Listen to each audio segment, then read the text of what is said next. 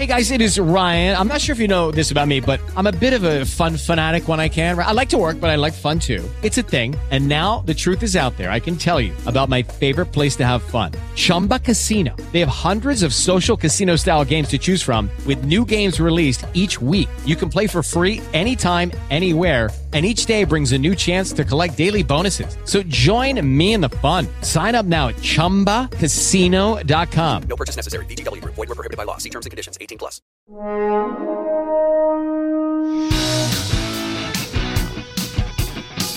On today's Minute of the Apes, we got to burn time because we got like an hour to do 2 more episodes.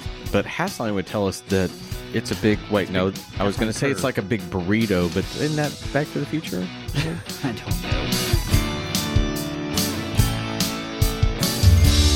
Hello and welcome to Minute of the Apes, the daily podcast where we break down every minute of the Planet of the Apes movies, 1 minute at a time. I'm Todd. It's Richard. It's Sean. It's Thursday. Let's go.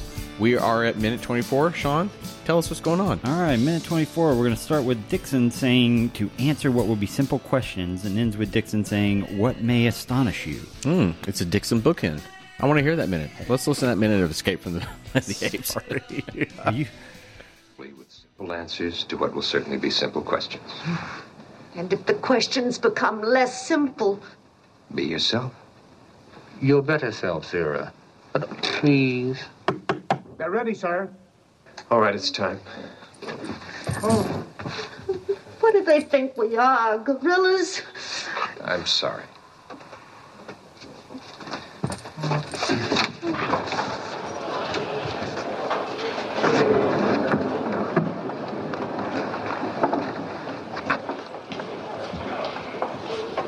That's it, just a seat. Mr. Chairman, members of the commission, ladies and gentlemen, my name is Lewis Dixon, and I am the animal psychiatrist who has been in charge of these 2 apes since they came to the Los Angeles Zoo. My associate, Dr. Stephanie Branton, and I are ready to answer your questions. What may astonish you is... As of minute 24, we have a planet's worth of humans plus 2 living apes and 1 dead ape. So in our Dixon bookend minute... Stop it. I'm going to, forever when I need Richard to laugh, I'm going to talk about the Dixon bookend. I do believe that is in section manuals out there. I'm sure it is. I'm pretty sure it is. All right, so... Cornelius starts off this minute just throwing straight shade at Zira, doesn't he? Just be your better self. Okay. So that immediately made me think, and I'll go so far as before my wife's about to walk in here. We had a tiff yesterday. We had one of those moments where we're yelling at each other, and it's always about what you're not to me. But every couple, I think, in the world has their roles where they fit. Mm-hmm. But apparently his is to remind Zira to be calm and not fly off the handle. Be your better self. Because she's an emotional woman, that's why. That's actually, that's a good way of phrasing it. Yeah. Well, everybody's home, so hi, the dogs are here too. Doggy. Jake. Shh. So he says, what'll certainly be simple questions. And Zira's like, and if the questions become less simple, and I'm trying to imagine, she's suggesting that what if we have to reveal things about our origins and who we are and things like that, and what do we and kill humans in the future. We get into that a little bit soon. Yeah. But it's interesting for her to kind of ask what he wants her not to go into. Dr. Dixon and Dr. Branton, can we assume at this point have had conversations about where Zira and Cornelius are from, what they did, where they are? That's where I would want to think, but honestly, it doesn't feel that way. And what the questions become less simple, saying, hey, how deep do you want me to talk about where we came from, what we're doing? Do we want to tell them what happened to Taylor and Brent whenever we saw them last? And Lewis just says, be yourself, suggesting that he doesn't know all that information. But then that's when Cornelius jumps in and says, be your better self. And I'm like, what is she going to, what is he, there's multiple layers of what's being suggested. Right. One is that she's saying, do you want me to keep our history basic so they don't understand? Mm-hmm. Lewis is saying, be yourself, as if he's saying, I don't know that information. And then Cornelius is coming back saying, hey, don't fly off the handle like you're apt to. Well, because, and think about it this way. I mean, that's not a new attitude to him, because whenever we saw them in the whenever why am I blanking on the gorilla's name from the last movie? Ursus? Ursus, yeah. When Ursus was talking to all the apes in that outside pavilion, Cornelius was having to tell Zira to chill out there too. Mm-hmm. So this is not a new attitude for him to have to her. No, and this is, and sadly, outside of the walk and talks too, where we saw the reporters talking to the people, though, this is nothing new really that's given in this film. I also find the entire staging of this whole minute a bit boring, just because it's just sitting at a desk, it's just talking, it's just instead of somebody. If you were doing this on somebody's premiere on Broadway, they might be looking out the curtain to see the audience that's waiting on them. So you might give Stevie something to do. Maybe Stevie's opened the door and looked, oh my God, it's a full house.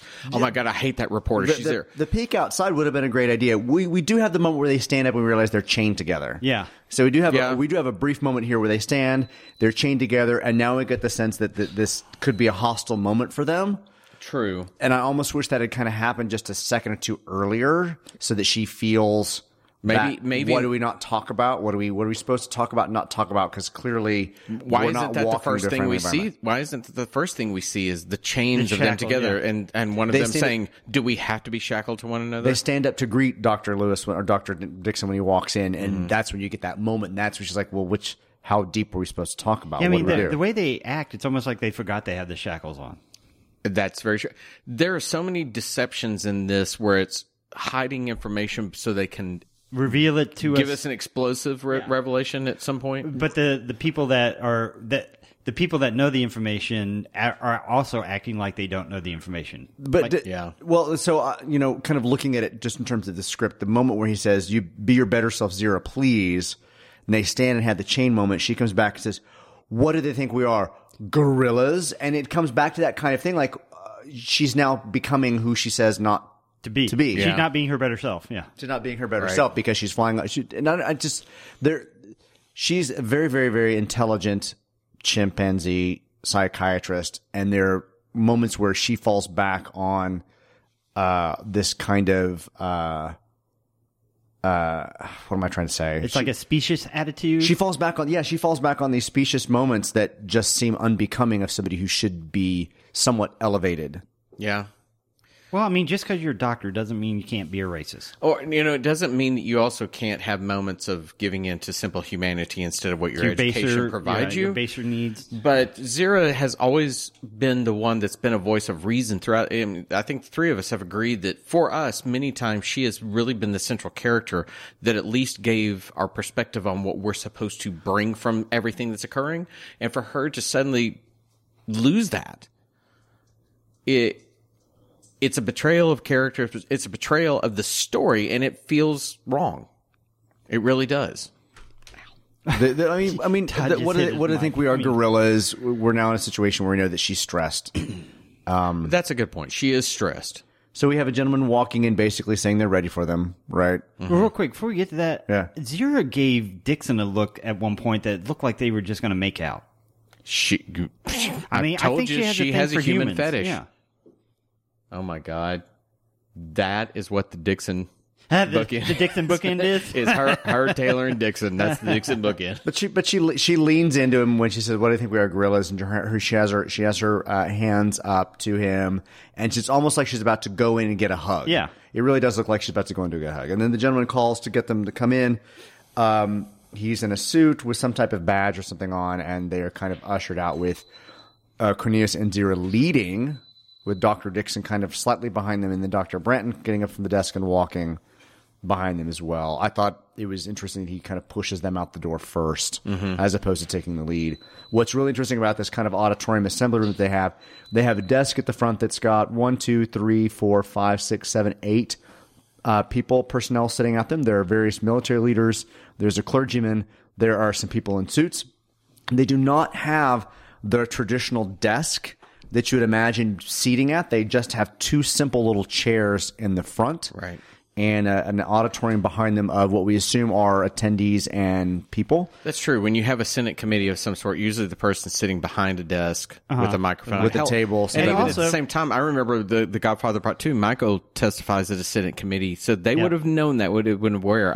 And they would have also had, I'm pointing at a screen that nobody sees, but they would have had press sitting right up here taking pictures in front of the desk. Because at this point, basically everybody is just going to see the back of two chimps' heads. Yeah. Right, and there's only 2 chairs, which means we assume that you see 2 chairs. So does this mean Dixon and Branton are going to sit down and the apes are just going to stand there awkwardly? Does this mean the 2 apes are going to sit down and Dixon and Branton are going to be active participants in what's going on? I mean, it's just the 2 chairs is a little deceptive. Now we know what happens. Do they do this moment where they go and actually sit down? I just want to at least point out that of all the times that Sean has called for monkeys flinging poo, this is the moment that I actually would have loved to have seen it the most, where they just crap and start flinging the poo. So Zuri and Cornelius actually sit down, and they actually hold hands. Dr. Dixon then begins to talk, and Dr. Branton and Stevie is on kind of the other side of Cornelius. They're both kind of flanked as if they're about to talk, and that's what we end with. We bookend with Dr. Dixon giving kind of again reiterating stuff that we already know to an audience. There's a lot of repetitive moments. I want to thank you because I don't know that I've ever felt a friendship deeper and more binding the moment that you actually referenced my bookend joke. So thank you so much. Yeah, we've said it in so many minutes where things just set things up for subsequent minutes. I don't want to destroy this film, and I know that we're kind of nitpicking this middle section right here of the early minutes where it feels a little odd the way they put it together, how there's a lot of reiteration of information that we should already have, because I do think this, even with this, is far superior to the previous film. Well, we would have expected Dr. Dixon to actually get up and say these things, these statements, but when you juxtapose that with the president having to explain everything a few minutes earlier and everything else, it then becomes repetitive. It's not that this moment is necessarily repetitive. It's not just that this moment is unnecessary. It's just when you stack it back to back with multiple scenes where they're having to re-explain what's going on, right, it's a little overwhelming. But oddly, though, even with it just being a repetitive nature of the same information, this film still has a propulsion where you're you want to see where it's going. You're following it. It isn't that I know this. Why are you telling me this again? You're following it. You're now moving it down. We now actually have a situation where our 2 aponauts can finally give new information or something? Are now about to sit in front of a commission, and we're about to hear the things that we maybe already know or don't know about them to the public. I mean, this is a big setup for a big reveal to the American audience, to the public, to the world audience. Is this the moment when the audience looks and does go, oh my God, this is a mirror of Taylor speaking in the first film? We know it's coming. You knew in the first film that Taylor was eventually going to speak to them, and it would probably be because they had talked numerous times about how humans were stupid and whatnot. Is this the moment when this audience is saying it's delicious to them because you're about to give me a little bit of that? Right. There was one note that I mentioned. I can't remember if we mentioned it when we were setting up for this episode. So, or they say, actually, no, we're talking about Dr. Dixon, Dr. Branton. They say Lewis and Stevie. So he says, my name is Lewis Dixon. He doesn't say doctor. He says, my name is Lewis Dixon. And I'm the animal psychiatrist who's been in charge of these 2 apes since they came to the Los Angeles Zoo. The line is, my assistant, Dr. Stephanie Branson, was changed to associate. Oh, so she got called doctor. But he says, my associate, Dr. Stephanie Branton, in the dialogue. Mm-hmm. It was assistant in the script? Okay. Dane had assistant. And I don't know if that was a conscious choice, but as actors talk, they sometimes will modify words here and there. So I have no idea if it was intentionally changed to associate as opposed to assistant, or if he just kind of rolled over that word and just said associate. Well, she's also married to the powers that be, so I'm sure she was like, excuse me, I'm a doctor. I'm nobody's assistant. I'm an associate. I'm not just an assistant. I'm an assistant doctor. I don't work for you. But they did change that piece of dialogue. Actors are going to be keen to that, and I think that when we saw Cornelius playing with the pens and whatnot like that, those are actors saying those things to the director and pointing it out. Yeah. And that's where film is incredibly collaborative. A writer's going to write it, the director's going to say what they want to see, here are the themes I'm trying, but the actor's still going to come in and say, this is what my character would be doing, and that's what you want from these moments. Unfortunately, In the previous film, we didn't have enough of that. So we've got a ton of it working here. We've got them all together. We're teasing the fact that the world is truly about to know. These aren't just apes. These aren't just apes with really good hair. These aren't just apes with really good clothes, well manufactured, maintained nails. They can talk. Can they sing? All right, so that's at least teasing the last minute for this week. Do you guys have anything else? No, that's it for me. No, that's all I got. Okay, so I will Checking say my nail beds. I know. You know what? I think I'm looking good. Both of you need to actually go get a manicure. And when you do, could you get that shiny, I think it's number 83 brown is what they call it. Oh, sure. And so you have the shiny nails and that we can look just like them when we podcast. Okay. Let's go after this. All right. So do me a favor. Everybody go out there. Let your friends know about us. Go on Twitter. You can find us at Minute of the Apes. You can find us on minuteoftheapes.com. You can interact with us there on every social media platform that you might like. But what we really enjoy is you getting out there interacting with us, letting your friends know so that they can find us too. Because every person that comes to us helps us to continue doing this as we go through all the rest of the Planet of the Apes films. That's it for Thursday. I have done my spiel making you go do things. Until tomorrow, Rich and Sean, while they look at their phones, y'all have a great day. Bye, everybody. Bye. Hey, bye. Hey, that's my line. Bye, everybody.